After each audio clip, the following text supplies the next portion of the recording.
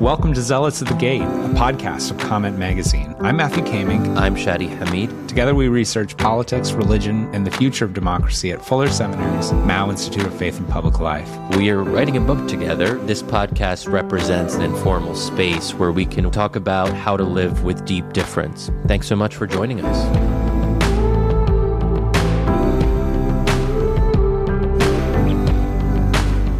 Welcome to Zealots at the Gate.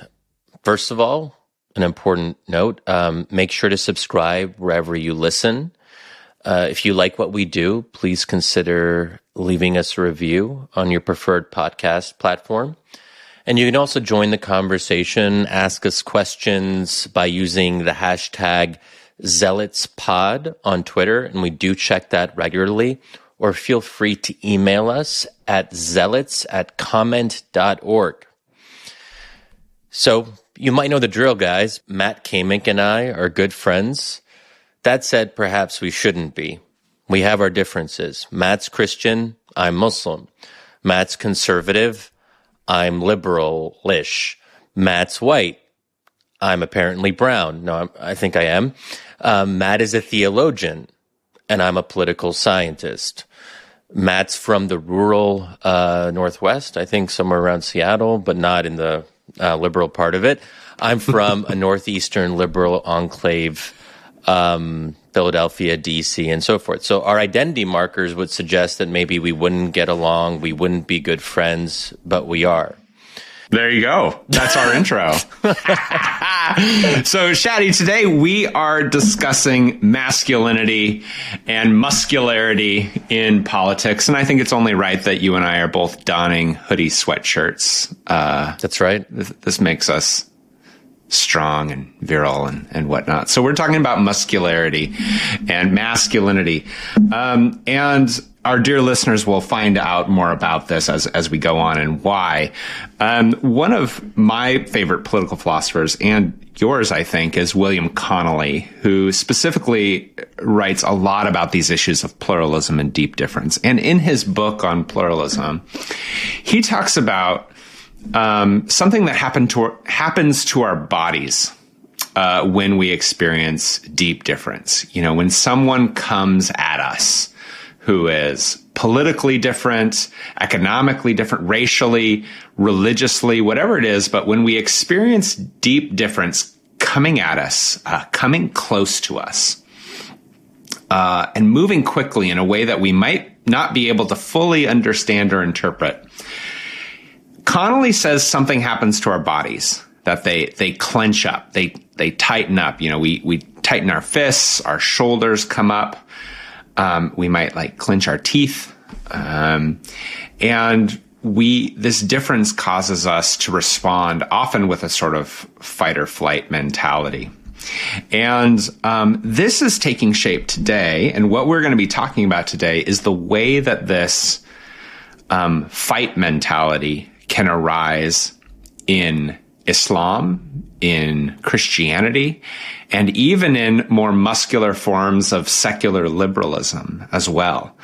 And so we're going to be kind of diving into each one of these forms of muscular, masculine responses to deep difference, and talking about the ways in which they show up in these different faith communities. And then just how do you and I think about it? How do we feel about this? Do we want politics to be more muscular? And how so, and stuff like that. So I'm interested in jumping into this conversation, and we're going to start by listening to a rather surprising voice, a very problematic and difficult voice. In fact, a kickboxer and provocateur online who has a very troubled past. His name is Andrew Tate, and he's been in the news a little bit, Shadi, here, for a number of reasons over the last few months. A very troubling figure, actually. But I wonder if you might just sort of give us a little bit of background on who this Andrew Tate guy is and what on earth does he have to do with being muscular and masculine when it comes to these differences. Yeah, so Andrew Tate is a fascinating character, and probably most of you aren't familiar with him. until recently. Something happened over the Christmas holiday where he got in a big spat with Greta Thunberg, and it kind of went viral. We'll include a link to that Twitter exchange. But then Andrew Tate was arrested in Romania on sex trafficking charges. So that's kind of the recent background. It's a little bit, so there was a profile of Andrew Tate in The Economist the other day, because a lot of people are confused, and it's like, who is the misogynist Andrew Tate? And I read it this morning, and I was surprised and somewhat relieved that it didn't mention an important fact about him. Or maybe it's not that important. We can discuss that. But Andrew Tate also happened to convert to Islam a couple months ago. But there wasn't a single mention of that in the profile.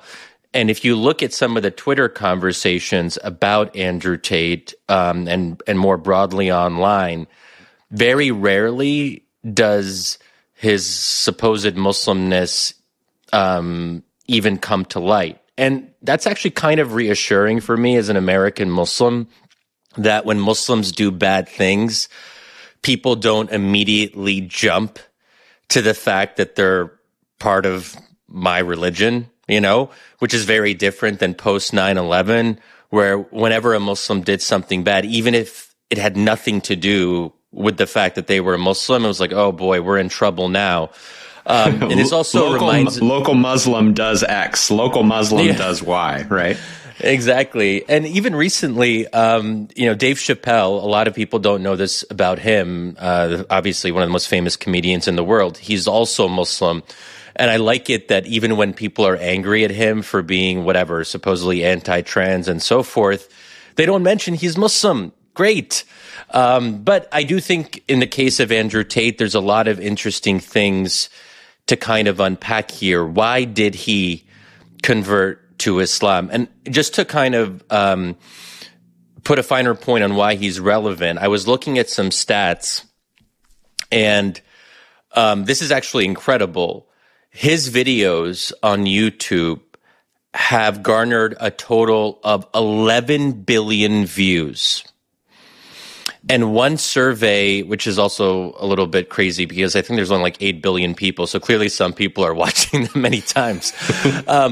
And also that there was a survey that he is the world's single most popular influencer among teenage boys and girls. He's a misogynist. He talks about how wives and women should be submissive and stay in the home and do these traditional things. And that men have to basically be the patriarchs, all that sort of thing. Now, he converted to Islam. Are we going to show the clip of this? Yeah. This might be a good spot to show. So we have a little clip here we want to share with you where Andrew is being asked, why did you convert to Islam? And the particular reasoning behind it really brings us to our topic of being more muscular and masculine in public life and the ways in which he thinks Islam helps him do that.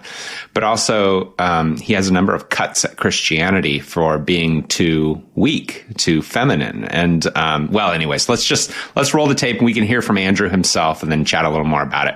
I wanted to ask you now, because this is the hot topic, especially in the Muslim community, about your conversion. Yeah. So tell us the story, like what happened exactly. Well, I think a lot of people who've been following me for a while understand that I've been very respectful of Islam for a long time. Yeah, sure. I was born in a Christian country. I was raised as a Christian. And I've always been very respectful of Islam. And it's become more and more obvious to me and more pertinent that Islam is the last religion on the planet. When I talk about Islam, because I'm new to it, I'm a little bit careful, right? Because I'm new to it. I'm certainly not a scholar. There's so much I need to learn. I know I'm on a learning journey. I'm not here to sit here and talk scripture. I don't know those things yet. I'm here to learn. Yeah. But and we're here at your assistance. Thank you, bro. Thank you. Thank you. Yeah. But it's just, for me, it feels like the last religion on earth. I feel like there's no other religion. People say to me, why did you convert? And I said, I don't really feel it as a conversion.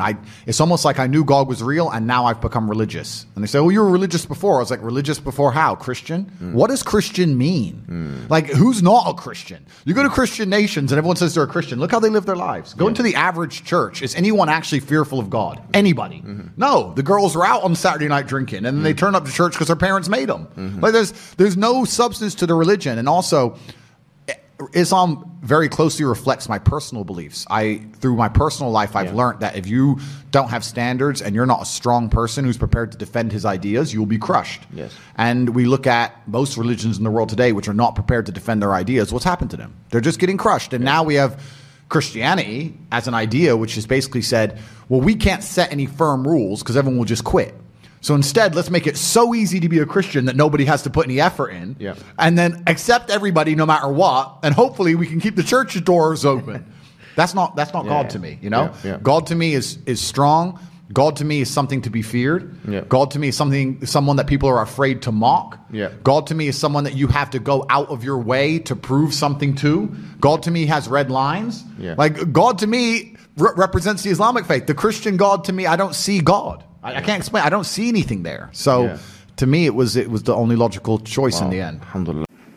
Yeah, so strong words, intense words, and we're going to share one more clip here, Shadi, in which he gets even more aggressive towards Christianity in his specific critique of Christianity for being soft and weak. And once again, as we heard in this clip, there's underlying worldview that you have to be strong or you will be crushed.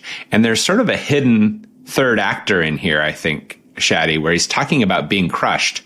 Being crushed by who? Being crushed by what? And that is a sort of liberal form of secularism, a late capitalism, a late modernity, whatever you would call it. But there's this sense that the West is declining, and in its decline, it's crushing those who truly do believe in absolute truth. So there's sort of this third actor that we'll talk about. But first, let's listen to this more aggressive clip, specifically his critique of Christianity and what he at least thinks he likes about Islam. Prepare yourselves. I look at the world through a very realistic understanding of force. And I understand that if you're not prepared to defend something, it will be taken and destroyed. I understand that, like we said earlier, violence is the underpinning of all civilized societies. Even when I look at a big tree, I see violence. I understand that tree is the biggest because it destroyed all the other trees around it. If you're not prepared to defend or fight, then you're going to be destroyed.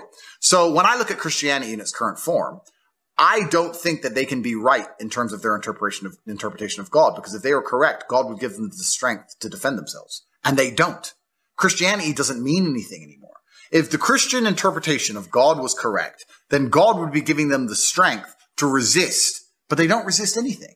I don't believe Christians have preserved a single thing in modern time. I know in America there's this hard-line Christians who believe that they're trying hard. They are still failing on a daily basis. And in most of the world, especially in Europe, Christianity is absolutely and utterly a joke. The thing that actually finally converted me was about 3 weeks ago. I'll send you the TikTok. It was the first drag queen Methodist preacher. Oh, geez, man. Yeah, but this is the point. If you're tolerant of everything, then you stand for nothing. So once you say I'm a Christian, but I tolerate everything under the name of tolerance, well, then you no longer have any beliefs. So if you have no beliefs, then all of it is garbage. The only way you can worship a God is if that God gives you instructions, and if those instructions are adhered to and respected by the followers. And also if the followers of the particular God, I'm not going to say names, stick up for and defend those beliefs and are prepared to be ridiculed or prepared to be stigmatized. And two, like I said earlier, a bottom line of society's violence, to fight to defend those beliefs. If you have a belief system that nobody will fight to defend, then you don't have beliefs. Just like feminism. If nobody fights to defend it, it goes away. Like Christianity, if nobody stands up for the rules, it goes away. There is one religion on the planet today in which people stand up for the rules, they stick by the rules, they refuse to be mocked, and they refuse to completely throw away their values and belief systems under the guise of tolerance. Because they don't want to be tolerant of everything. They said, no, we're not tolerant of everything, because when you're tolerant of everything, you have no morality. That's what we talked about earlier. Baseline morality means there's some things you're intolerant of because you're a moral person. So to be moral, you have to be intolerant to a degree. There's one religion on the planet, and that's Islam. So if I'm gonna worship God, and I'm gonna worship God in a way which is true to my own personal beliefs, also what I understand about the world, what I understand about strength, what I understand about defending ideals, then there's only one religion on earth I can respect. I can't respect Christians anymore. All right. Yeah, so he gets even more intense there, and we cut off when he got it intensely explicit. But Shadi, there is a lot in those statements. And before I ask you how you feel about that, I'd love for you to kind of pull apart and help us understand what's happening here. What is behind all of this? Because it's not just Andrew Tate, but this is sort of a much larger discussion about the relationship between Islam and the secular West. So kind of pull apart for us what's going on here. Also, did I hear that correctly? I mean, this is the second or third time I've listened to it. Did he say that, like, what actually led him to finally convert was a drag queen? Maybe I misheard that, but it sounded like, anyway. Yeah. But I think that actually gets at something very important. He's talking about converting to a faith, and he doesn't mention anything about creed. He doesn't mention anything about theology. God is not central in this universe, or what God wants, or what God demands of his servants. There is nothing about the Prophet Muhammad and following his sayings and his deeds and the hadith. The list goes on. There's no mention of the Quran and the principles that are discussed in the Muslim holy book. It's purely what I would call a political conversion. In other words, this is someone who has preconceived political preferences and commitments and is trying to find a religion that aligns with his politics. He looked around at the available options. Christianity wasn't working. And then you only have so many other options, right? So, I mean, Judaism, hard to convert to. Out of the three monotheistic faiths, Islam is the obvious alternative. So this to me it's fascinating because it's something, I don't want to say it's completely new. I think that if we look in the past, we can find maybe similar political, not to this extent, but maybe similar themes. But I think we're also noticing it in other faiths as well. And we can get to this a little bit later when we talk about Christianity, how a growing number of especially intellectually oriented,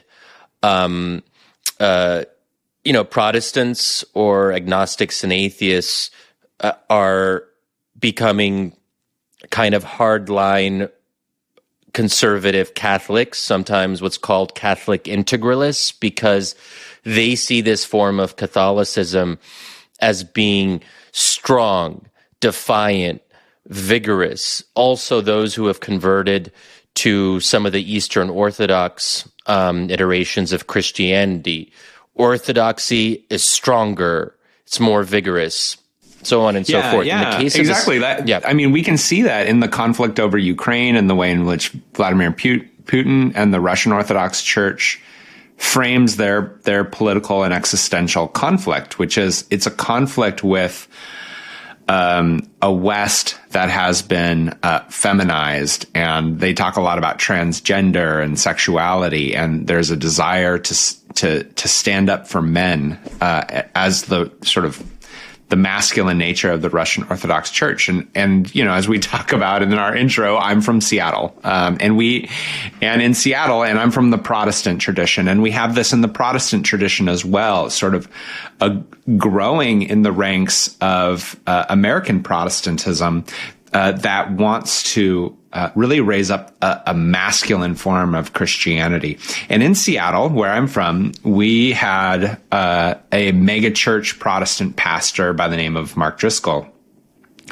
who made central to his ministry in that city the masculinity of the faith, and was very clear that he was focused on preaching to men and about being a man.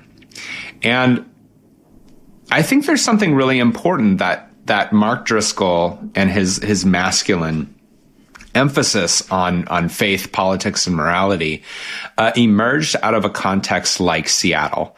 So, many of you, of course, Seattle is known for its coffee and its tech, but one of the main things Seattle is known for is its godlessness. People don't really go to church. It's a very progressive, very secular space, and of course, a sort of sexual permissiveness and women's empowerment. All of these are very important cultural movements within the sort of Seattle milieu, and so being a Christian pastor amidst this secularity. And this deep difference, right? Mark Driscoll and others are very aware that they are up against it culturally, that they are a minority. And when you experience that level of difference, there is this temptation to sort of drive this masculine, muscular form of religion and politics that we're going to fight. Like, you can either lay down and go along with secular progressivism, or you have to be very muscular in your fight against it. And, so we see that example of within Mark Driscoll's Protestant ministry, but we can see it in the Russian Orthodox tradition, and we can see it, as you mentioned, we can see it in the Catholic integralism. But back to Andrew Tate, he sees it in Islam, right? He sees Islam as a resource for him to be more muscular in the face of Western decline.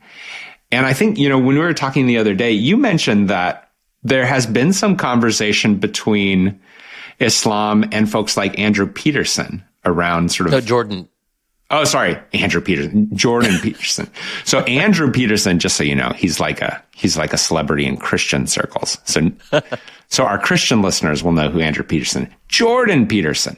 So Jordan Peterson has, he's a number of Christians have engaged him because they like his focus on men. But could you share a little bit about like what's going on there for Jordan Peterson with Muslims?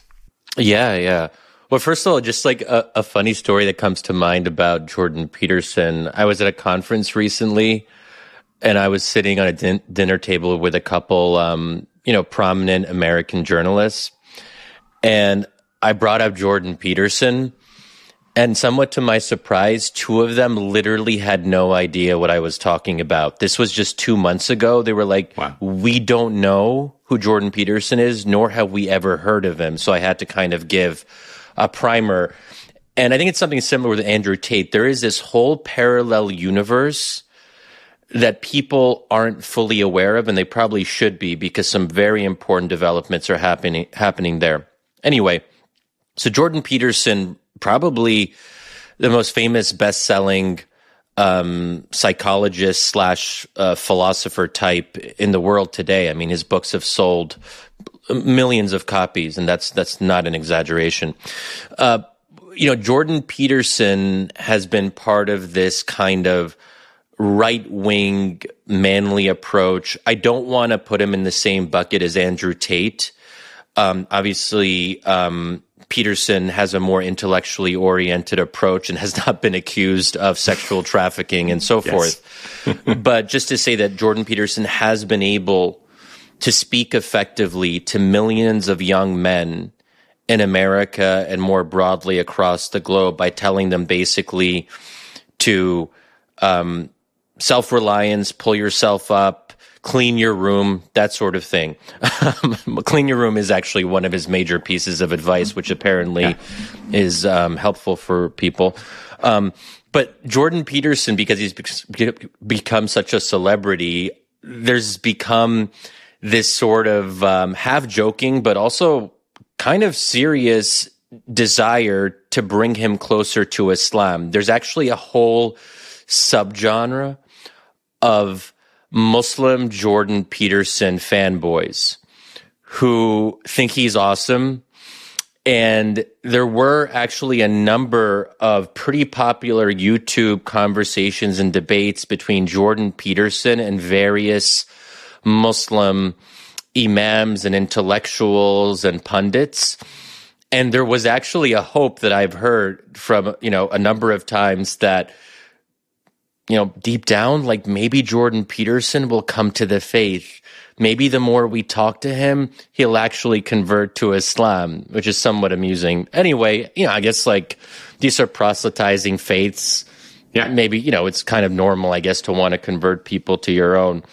Well, I think, this desire for a stronger public witness, I'm going to have a number of criticisms in this discussion of, being more muscular and masculine in public life. But I'd like to pause for a moment to affirm something that I think is really important about what's being said here.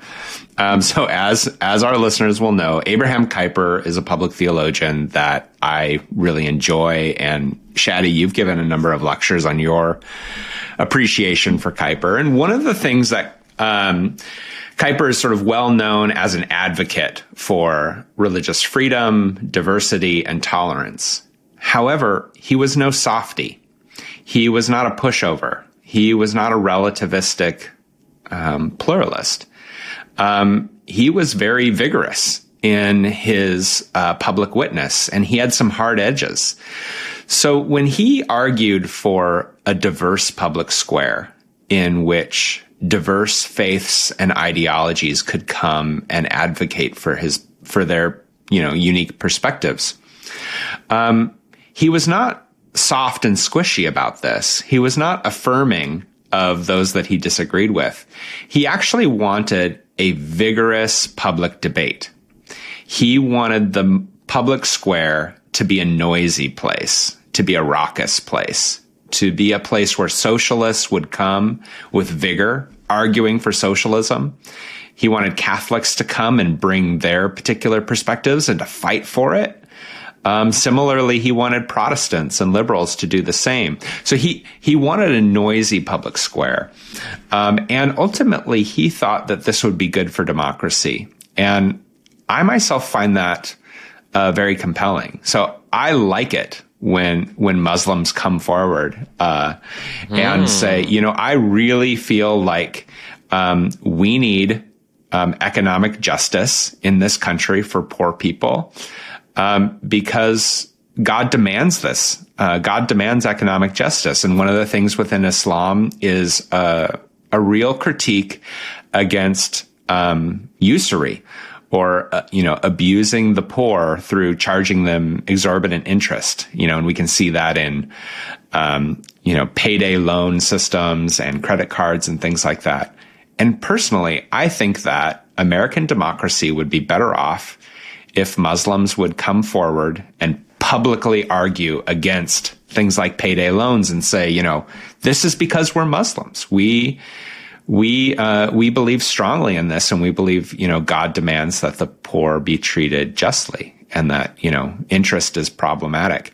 And you yourself, Shadi, have done this. You've actually written a little paper when you were younger about, an Islamic view of economic justice. And so, while I have my real criticisms of this sort of desire of masculine, fighting for your beliefs and not being so soft, I do think it's really important in a democracy for people to be forthright about what they believe and to fight for it. Yeah, so for precisely this reason, I'm a little bit torn, and I want to lay this out, especially for listeners who maybe aren't familiar with intra-Muslim debates. But so sometimes there's a temptation to kind of engage with an apologetic approach. So part of me looks at Andrew Tate, and I don't want to talk too much publicly about the fact that he converted. Part of me wants to kind of offer up disclaimers, and we as American Muslims did this endlessly in the 2000s after 9/11.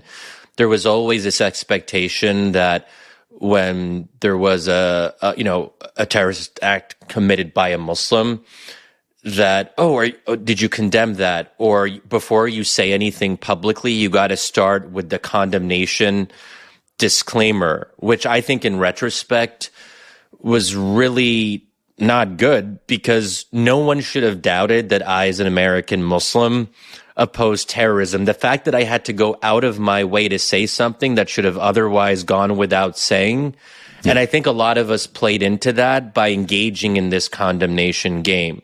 And this also happened, I think, too, with the rise of ISIS. Like, what do you do when when people who claim to be or actually are part of your religion do evil things? I don't want to draw a moral equivalency between ISIS and Andrew Tate. That said, the charges against Andrew Tate are quite serious. I mean, sex trafficking is that's very bad. So I want to just, maybe that's my own disclaimer before I get to some of the substance, which is the people who talk about toughness, as you say, they do have a point. And let me talk about Muslims more broadly. A lot of Muslims do like the fact that Islam is quote unquote tough, defiant, vigorous, that Islam has been able to effectively resist secularization, that Islam continues to play an outsized role in public life, despite efforts to cut it down and privatize it. That hasn't happened. Yeah. And I should also kind of state my biases, or my premises up front. I mean, I actually did write a book saying that Islam was exceptional in this regard. The book is actually called Islamic Exceptionalism, where I make the argument that Islam is fundamentally different than other faiths, and specifically Christianity, because of its, because it does have a lot to say about public law. It does have a lot to say about politics and criminal punishments and how to regulate public affairs, sometimes in specific terms. I don't want to overstate that the vast majority of the Quran is not legal, but there are obviously legal aspects to Islam that are quite prominent, and sometimes those are controversial. And I think that even myself, I have to I can see why people would be proud that Islam has stood apart in this way. And not just Muslims feel that way. I should actually, note there's a growing number of conservative Christians who appreciate this about Islam. And I remember a few years back, I had said or written something about a conversation I had with a friend where this friend made a reference to Islam being a quote-unquote badass religion. Then Rod Dreher, who's a well-known conservative Christian writer at the American Conservative, he wrote a blog post, which we can share in the show notes. I think it was something like Islam, the last badass religion, ? And what was so interesting about this is he was actually celebrating the idea that Islam was a badass religion, and he was actually lamenting the fact that his fellow Christians were soft and weren't standing up for themselves. And he said, you know what? We Christians should be more like Muslims. We should be badass. We should fight against secularization. We shouldn't apologize for our beliefs. And another interesting example of this is Sohrab Ahmari, who, when we had a conversation with him on the wisdom of crowds. So Sohrab is a Roman Catholic integralist for our listeners. Yeah. Yeah. So I had a podcast conversation with him, and we can include that in the show notes as well. And he actually talked about how he had changed over time and how he's become more sympathetic to conservative iterations of Islam, including aspects of Sharia, because he sees the primary threat today as being secularism and liberalism. And if Christians can make common cause with these strong, defiant Muslims, all the better. So, I mean, to me, this is I gotta say, this has got to be somewhat confusing for you, Shadi, because I can imagine, from the years 2000 to 2016, opponents of Islam in America were largely evangelical conservative Christians, right? In my world of conservative Christianity, I spent a lot of time sort of defending Muslims against those who would say, Muslims are the problem in America. And now today you have these conservative Christian leaders using words of respect for Muslims because Muslims are doing a better job of resisting secular liberalism than they are. So that has to be somewhat confusing for you. Yeah. It's been a fascinating shift. And, there is something nice about the fact that people don't care about us as much, at least in America, in terms of public debates, where in the early Trump years, we were kind of, enemy number one with the Muslim ban, and Trump was talking about us a lot. Yeah. Like, thank the Lord that we've sort of disappeared, and people, sometimes I feel like people have forgotten about us, which in some ways, it's nice. It's nice to have people talk about you, but it's also nice to not have people talk about you when it's negative. So, there's that. So, Shadi, I want to push you now. I want to press you on something because it's something that's been bothering me personally as well, which is the use of our faith for political ends. Turning these faiths that you and I hold sacred and dear, and they mean a lot to us and to our families and to our way of life.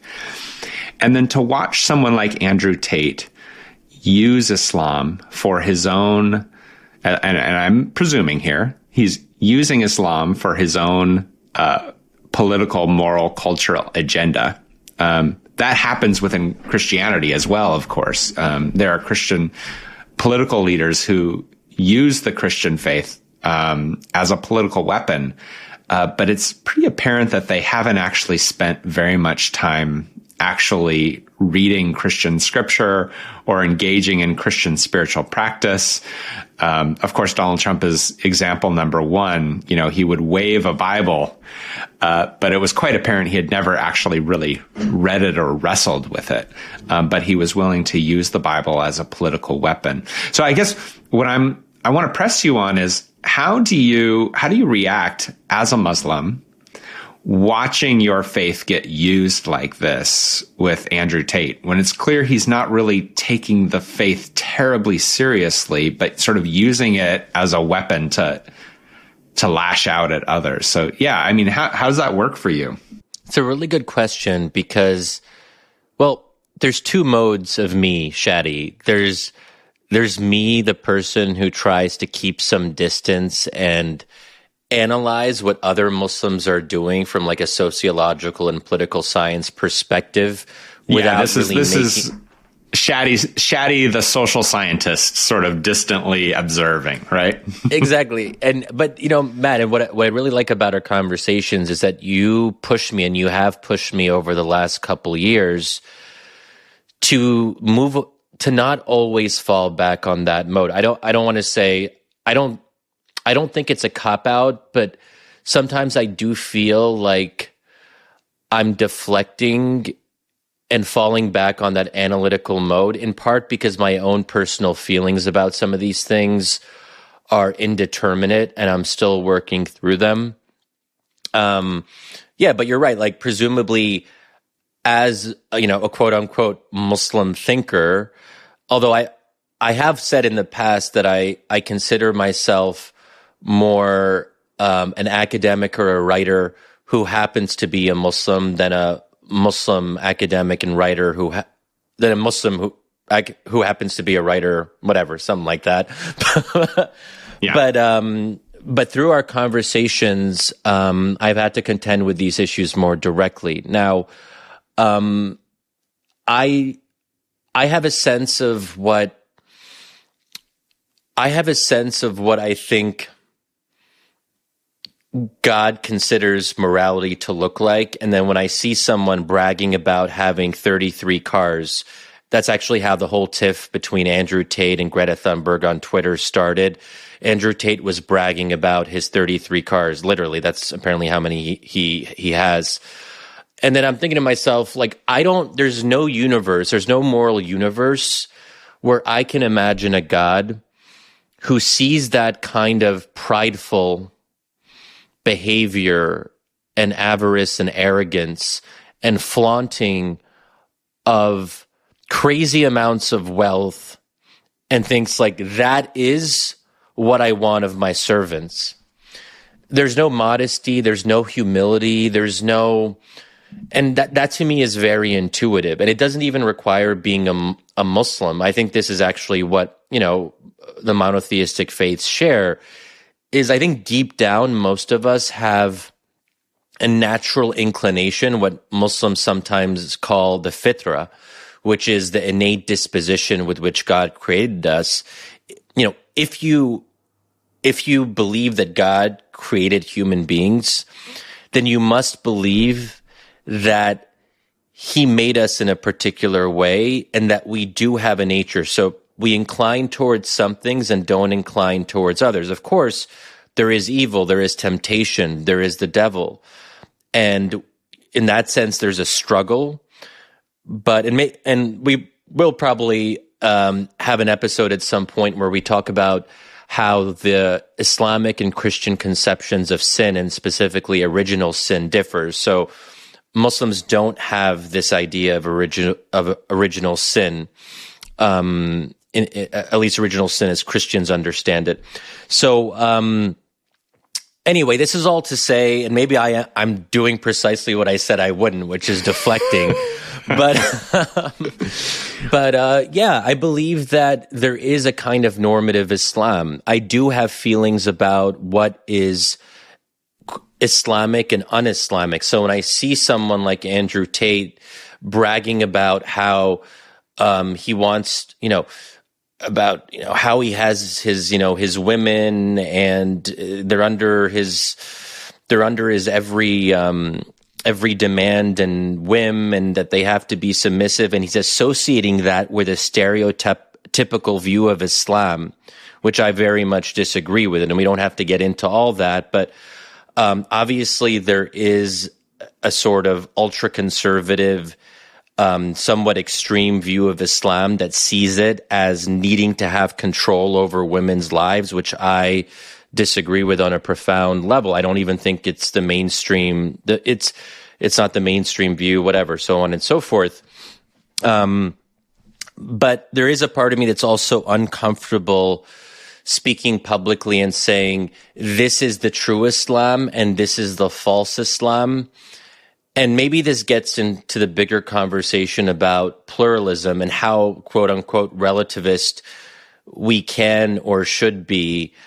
I still am uncomfortable making, it's not my job to issue religious edicts. It's not my job to say what a true Muslim needs to do and should do. And maybe this is also just a reflection of the fact that I'm not a theologian by training. I'm a Muslim political scientist, and I would rather leave the fatwas to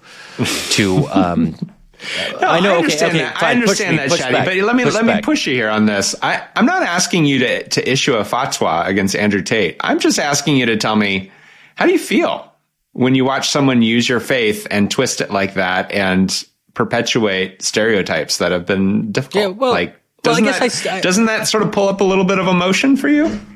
Well, I did say that I don't like it and that it bothers me. Okay. No, but you're right. Why don't I get, why isn't there more of a fire? And we've talked about this before.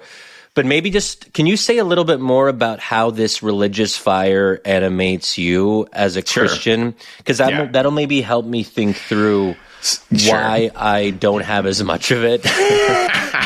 So I'll give two examples. One is an example that I think is a pretty good analogy for what you are experiencing right now. And it's when I was young, people watched CNN. When I was young, people watched CNN. And one of the things that they would do is they would bring on Jerry Falwell, the old Jerry Falwell. I don't know if you remember this, but they'd bring on Jerry Falwell, and he would be like the Christian cultural commentator that CNN would constantly bring forward as like the evangelical voice to represent us. And Jerry Falwell would not bring a particularly humble, generous, or creative Christian voice to the table. He was more like a mallet, like a moral hammer. And he was the one who was representing me and my community in the media. And that was very frustrating for me because I wanted CNN to choose a public voice for evangelicalism that was generous, that was faithful, that was creative and interesting. And I felt like CNN was selecting Jerry Falwell because he was good TV. Yeah. Because of the hard edges that he brought. It was a bit like, going to a zoo to watch a wild animal. Like, let's study these crazy evangelicals and we'll look at Jerry Falwell. And so that would pull up some emotion in me because I wanted evangelicals and their faith and their view of public life to be well represented on CNN. So I felt strong emotion, about that. The second emotion is better seen with Donald Trump, because I think that Jerry Falwell really did believe. He truly was a believer. He just publicly expressed himself differently than how I would. Donald Trump, I think, really did use the faith. He used the symbols and the individuals and the sort of fears and longings of the evangelical faith. He used them as political tools, as political weapons. And he manipulated a church that I love and a tradition that I love. And so I would say that made me even more angry because I believe that the church is called to be a force for good. And watching it get twisted like that was hard for me. So that's sort of how emotion works in those two things. Yeah. But in terms of political issues, there are things that I care about, like the care for the poor, the care for God's creation, the care for the unborn in terms of abortion.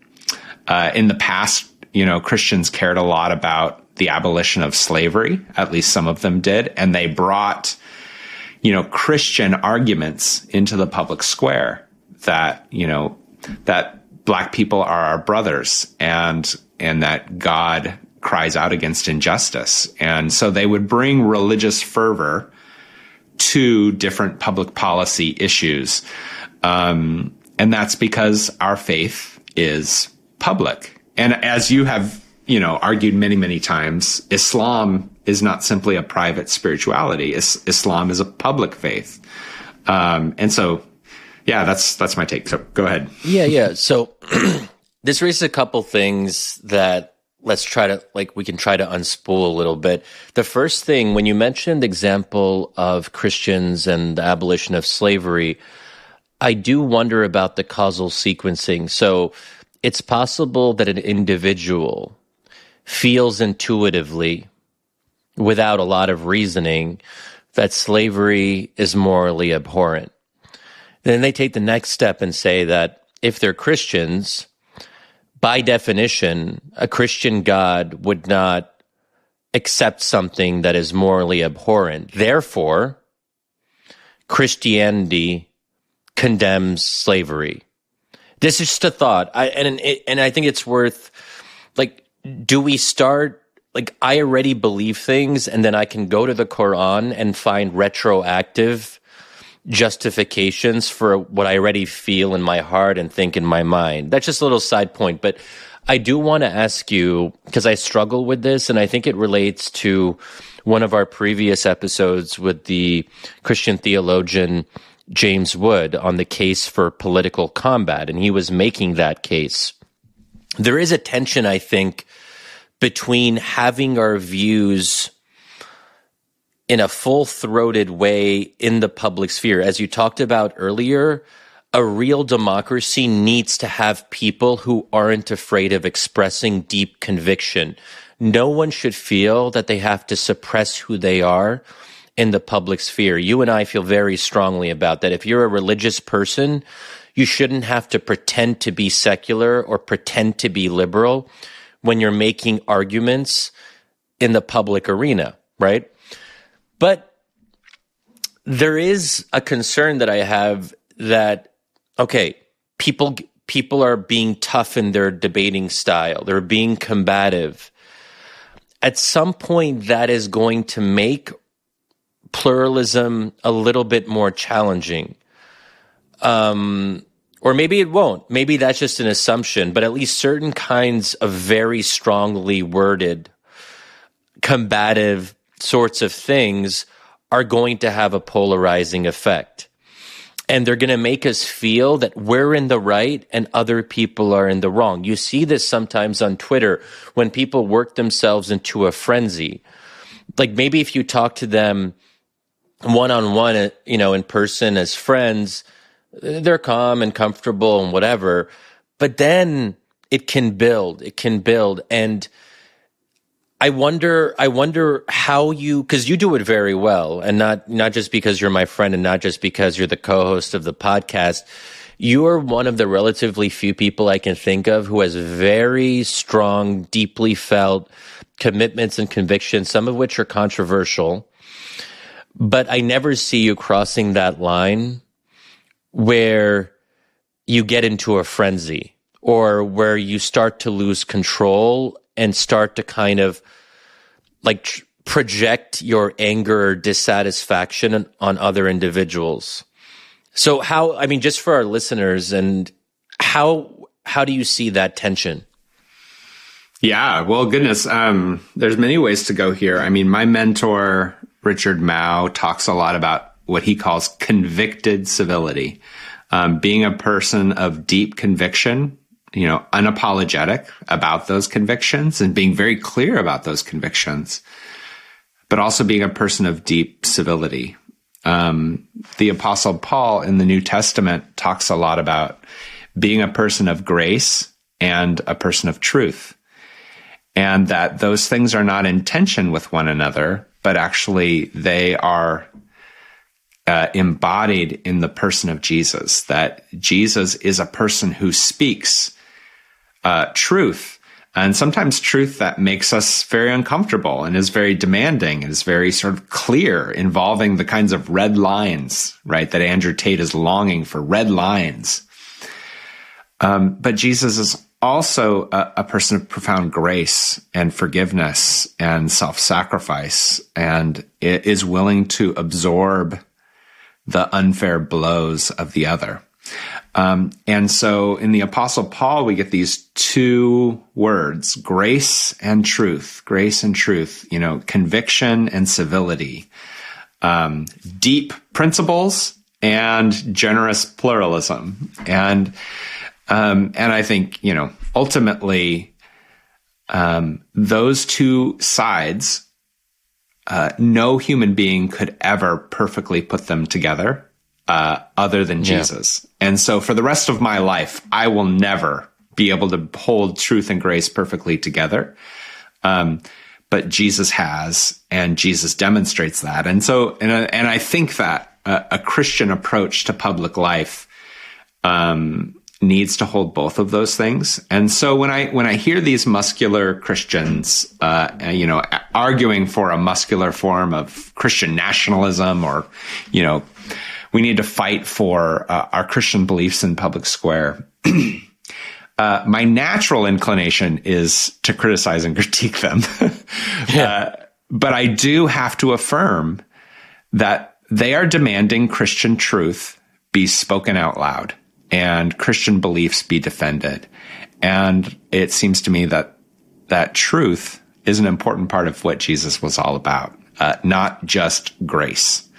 And so I have to be thankful for, my colleagues like James Wood, and my colleagues and friends and brothers and sisters who are involved in, these efforts for a stronger Christian voice, even though I think that sometimes they miss that other side, of the grace and radical hospitality, and a willingness, to be mistreated in public life sometimes, because you have to absorb that. And Shadi, you experience that on Twitter, right? You have to absorb arrows, and that's just kind of part of being a public citizen. So yeah, exactly. I mean, another challenge that I would just put to you is, it's something that we do hear from various Christian commentators and also some Muslim ones as well in the last 10 years or so. And I think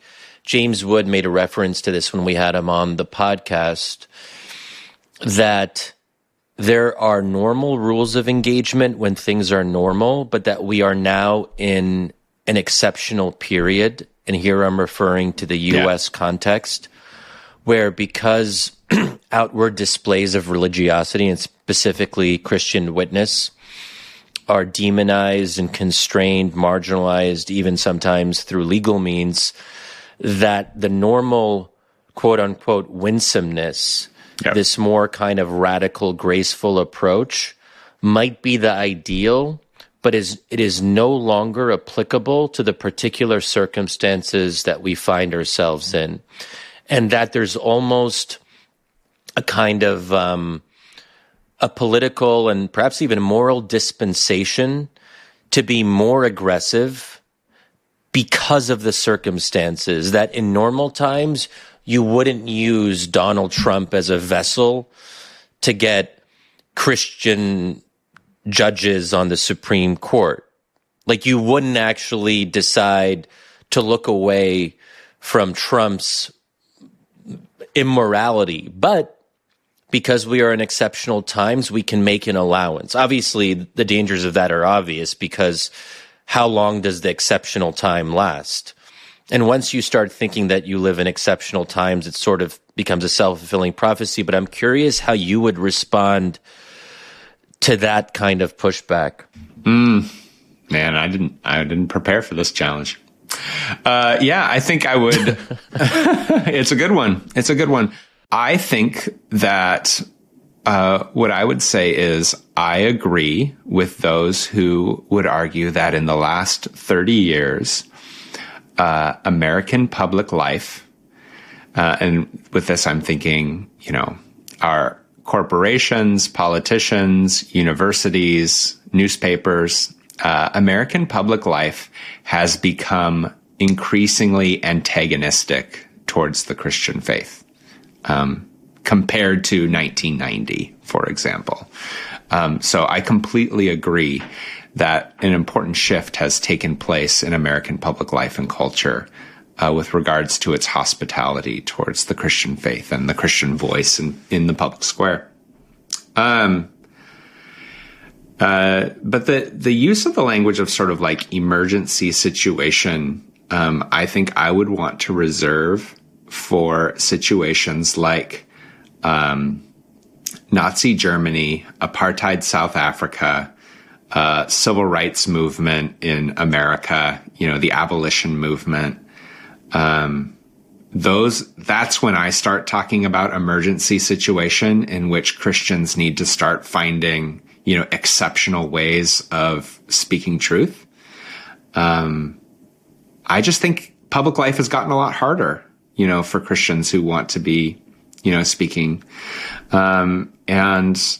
I think we should stop whining about it and take it as a challenge to strengthen our public witness, make it more persuasive, more forthright, more convincing, and double down on being engaged in public and political debate in a way that is both truthful and gracious. I don't think of this as an exceptional moment in the way that I think apartheid South Africa, Nazi Germany, or the slave situation in America is. So, and furthermore, I just on a pragmatic level, I don't actually think that muscular Christianity is terribly effective in cultural discussion. I don't think it really does persuade. And I think of politics primarily in terms of persuasion rather than power. So back to Andrew Tate, right? He thinks of the world primarily as violent, right? And it's about force, and it's about taking what's yours and defending what you think is sacred. And that is, so his primary framework for thinking about political life is combat all the way down.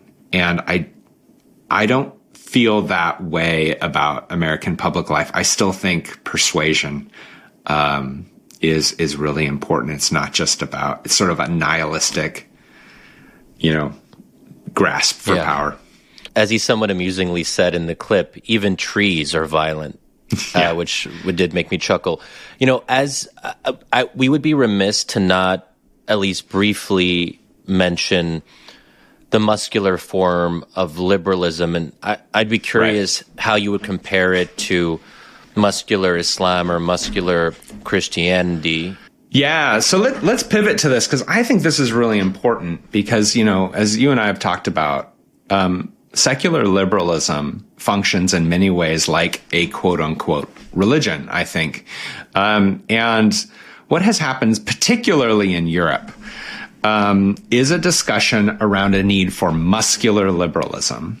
And I want to play a clip for our listeners from past Prime Minister from the UK, David Cameron, who gave this sort of somewhat infamous speech in Munich to European leaders, in which he was criticizing European multiculturalism and European hospitality towards diverse cultures and religions that didn't, quote unquote, fit in or integrate with European society. He was essentially saying, look, we have been too soft, too inviting to pluralistic difference.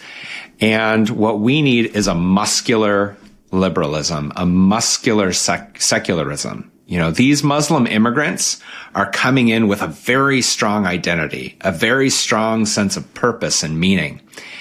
And Europeans, we've grown soft. We don't really believe in things anymore.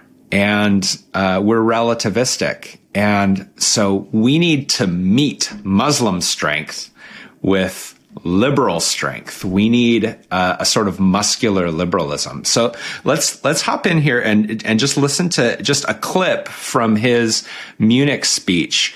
And you can kind of hear the resonance with a sort of Christian desire to be muscular and a Muslim desire to be muscular. And here we can hear a liberal desire to be muscular. What I'm about to say is drawn from the British experience, but I believe there are general lessons for us all. In the UK, some young men find it hard to identify with the traditional Islam practiced at home by their parents, whose customs can seem staid when transplanted to modern Western countries. But these young men also find it hard to identify with Britain too, because we've allowed the weakening of our collective identity. Under the doctrine of state multiculturalism, we've encouraged different cultures to live separate lives apart from each other and apart from the mainstream. We've failed to provide a vision of society to which they feel they want to belong. We've even tolerated these segregated communities behaving in ways that run completely counter to our values. So when a white person holds objectionable views, racist views for instance, we rightly condemn them. But when equally unacceptable views or practices come from someone who isn't white, we've been too cautious, frankly even fearful, to stand up to them. The failure, for instance, of some to confront the horrors of forced marriage, the practice where some young girls are bullied and sometimes taken abroad to marry someone when they don't want to, is a case in point. This hands-off tolerance has only served to reinforce the sense that not enough is shared. And this all leaves some young Muslims feeling rootless. And the search for something to belong to and something to believe in can lead them to this extremist ideology. Now, for sure, they don't turn into terrorists overnight. But what we see, and what we see in so many European countries, is a process of radicalization. So the language of weakening, the language of strength, is shot through there. And in that particular speech, Cameron uses this phrase, a muscular liberalism. And this is echoed actually by Sarkozy at the same time. And Sarkozy gives a number of speeches on this need for French secularism to become more strong and forthright in its cultural mission towards Muslim immigrants. And at this time, you have a lot of discussions in France about banning the headscarf from public schools sort of efforts to use European strength to liberate Muslim women, and essentially saying that if we are weak, we encourage violence and we cultivate separation. And so we need to be more muscular in our European secular beliefs. So Shadi, what are some of your thoughts or reflections on what you're hearing here from Cameron and of course from the muscular forms of liberalism that we see in France as well? Yeah, well, first of all, I hadn't really remembered that David Cameron was I mean, it's been a while. I mean, it seems like really like a blast from the past. And it's also, I think, a very different moment in the political imagination. It feels very 2011 or pre-2011, post 9/11, that era of American and British politics. And, it is a relief that we're no longer in that moment. I think that, look, I understand where he's coming from. I do think there are intriguing echoes, as you sort of alluded, to something that Jordan Peterson or Andrew Tate. Andrew Tate, Peterson. Maybe that kind of just conveys the idea that at some basic level, this desire to be tough and defiant and to stand up for one's values and maybe to go overboard, because as we said, there's nothing wrong with that per se, but it can be taken to a point where it starts to push others out. And I think it's actually the French model of secularism that I would be more critical of. I actually don't think that Cameron's comments in that particular speech were the worst thing ever. I think he makes, some valid points. I wish the entire focus wasn't just on the Muslim minority and singling them out. The way he kind of did that does make me nervous. I think that the French secular model isn't just saying that state multiculturalism is bad, because France never really even entertained a multicultural approach. They've had this aggressive French-style secularism for decades. The only debate is about whether to make it even more aggressive than it already is, and to keep on upping the ante and to keep on doubling down in a way that does single out Muslims, because they are the ones who are, on average, more likely to be visibly religious and publicly religious. And that to me is anti-pluralist. If you're pushing people or pressuring them, including through the law, to suppress their religious conviction, that to me is a red line. And when I think about my own approach to American politics, that should be the red line here as well. If you are a conservative, Christian, Muslim, or Jew, and the state is telling you that you can't fully be who you are, I mean, that to me is a line crossed. So if a Muslim woman, as we've talked about in previous episodes, can't wear the headscarf, which she considers as a religious obligation between her and her God, and the state is telling you that you have to choose between that commitment to God and your supposed loyalty to the state, that puts people in an impossible bind. No one should have to make a decision like that. Yeah, and that's probably a great opportunity here to turn to Latifa Abu Chakra, a brief response that she put together, responding to David Cameron and specifically pushing back against muscular liberalism and arguing for her own form of Muslim pluralism. She gave this particular speech to a group of teachers' unions in the UK, pushing back against David Cameron and others who want a muscular liberalism. And here she is defending her participation in the public square as a Muslim woman with the headscarf itself. So let's listen to that. Thank you. I'm representing the Ealing Division in London, and I begin my address in the name of the Most High. Assalamu alaikum. Alaikum salam. When certain politicians and the media use the term muscular liberalism, that's just another word for racism and Islamophobia. This stance on Islam has led them into primary schools to ascertain why young girls wear the hijab, as it could be interpreted as a sexualization of these young girls. I say shame on Ofsted for victimizing young girls, for choosing to wear religious articles of clothing. There is no such measure made for other religions or other articles of religious wear. This stance has other ramifications. It signals to the British public and emboldens groups such as EDL, BNP, and other fascist and racist groups that women are oppressed by Islam, are made insubordinate to the men that supposedly forced them to wear it, and that it is the job of the British state to liberate us. We reject this imperialistic saviour thinking.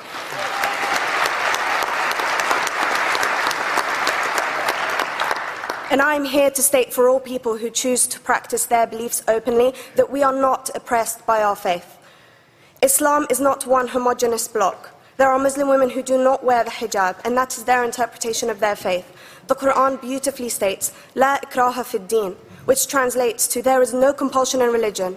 My faith has given me the right to choose 1,400 years before the Universal Declaration of Human Rights told me I could. A fun fact for you, conference. My dad didn't want me to wear the hijab. I chose to. Those of faith, thank you. Those of faith should have the right to choose to wear their articles of faith. Sikhs wearing the turban, Jews wearing the kippah, or Christians wearing the crucifix. Practicing my right to freedom of expression through the hijab empowers me and other women like me to know that we are able to make decisions for ourselves.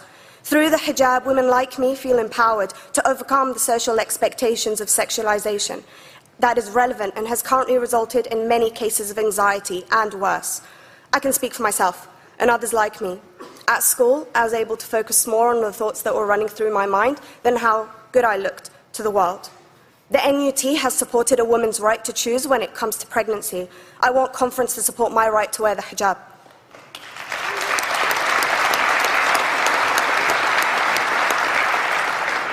How I choose to practice my faith is clearly displayed for all to see. This makes me the target of hate crime. The level of racist attacks on Muslim women is disproportionate to any other oppressed group in British society because we are an easy target.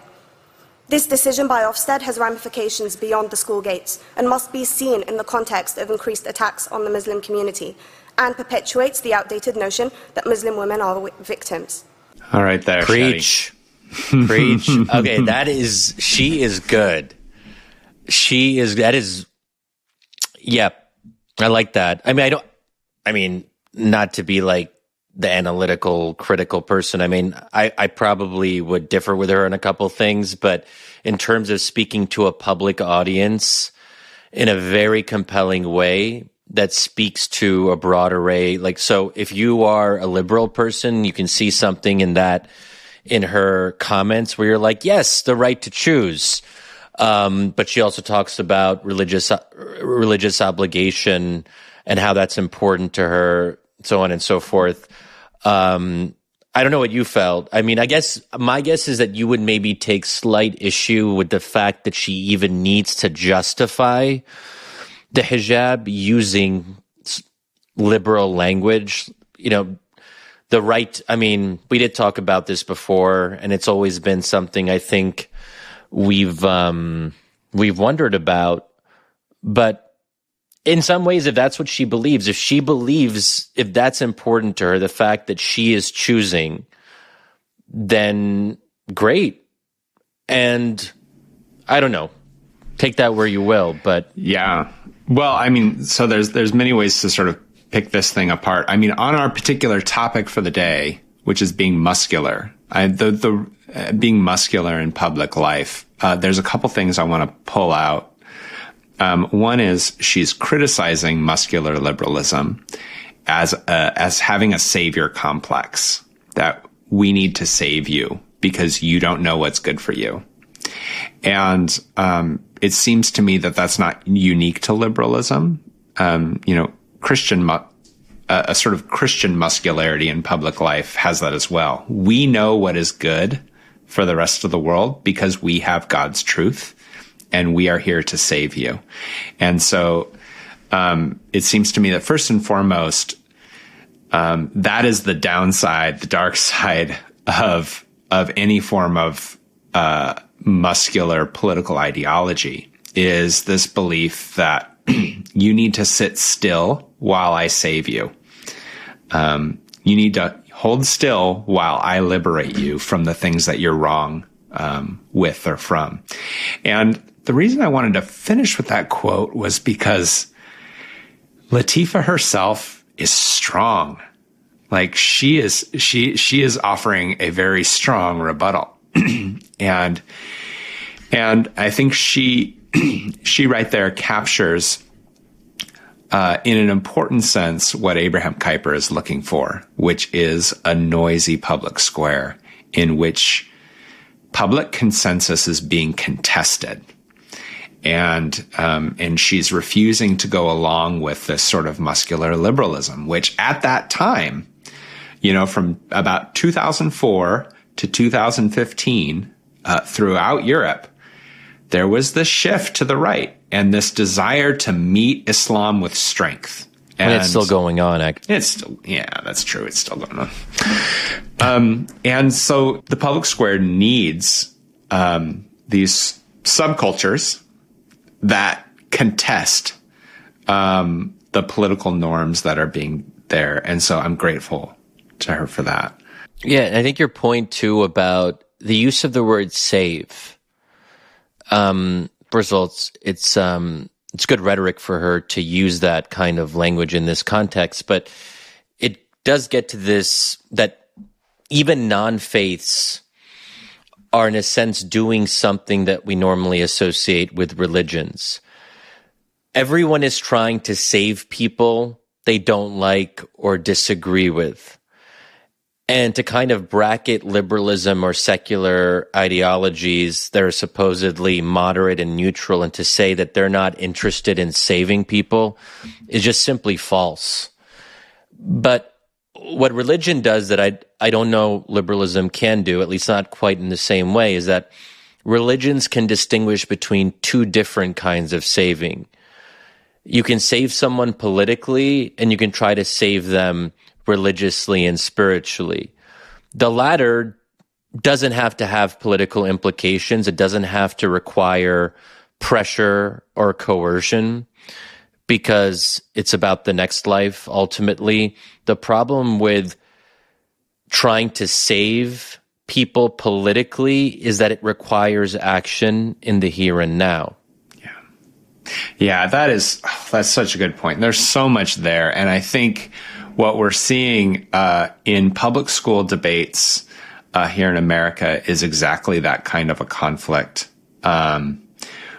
When you have sort of a Christian agenda in America that wants to raise children in a Christian way, conflicting with a secular progressive agenda that wants to raise children according to their understanding of flourishing.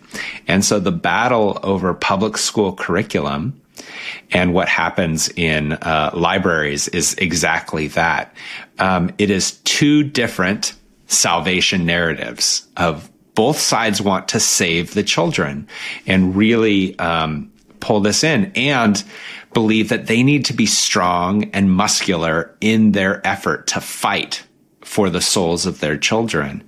And so, I know we need to wrap up this conversation here, but Shadi, just like final thoughts on this sort of this impetus to save our fellow citizens and to use the power of the state to do it, and to do it now, imminently, rather than leaving that off for sort of a respectful understanding that it's God's role to save people rather than ours. Any final thoughts on that? Yeah, well, as we wrap up this discussion. It's such an important point to close on, and it's one of the reasons I love doing this podcast, because I do think this is a thread that runs through a lot of our conversations, and it's something that each of us as individuals can do. We can learn this skill, we can practice it, and it requires some kind of conscious decision to think differently about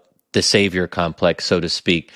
It requires us to kind of take a moment when we realize we're doing this to say, okay, there doesn't have to be an imminent solution in the here and now. I don't have to convert this person to my political faith.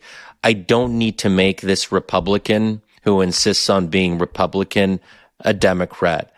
I can learn to let go and go on with my life and focus on what should ultimately matter more, family, friends, community, and faith.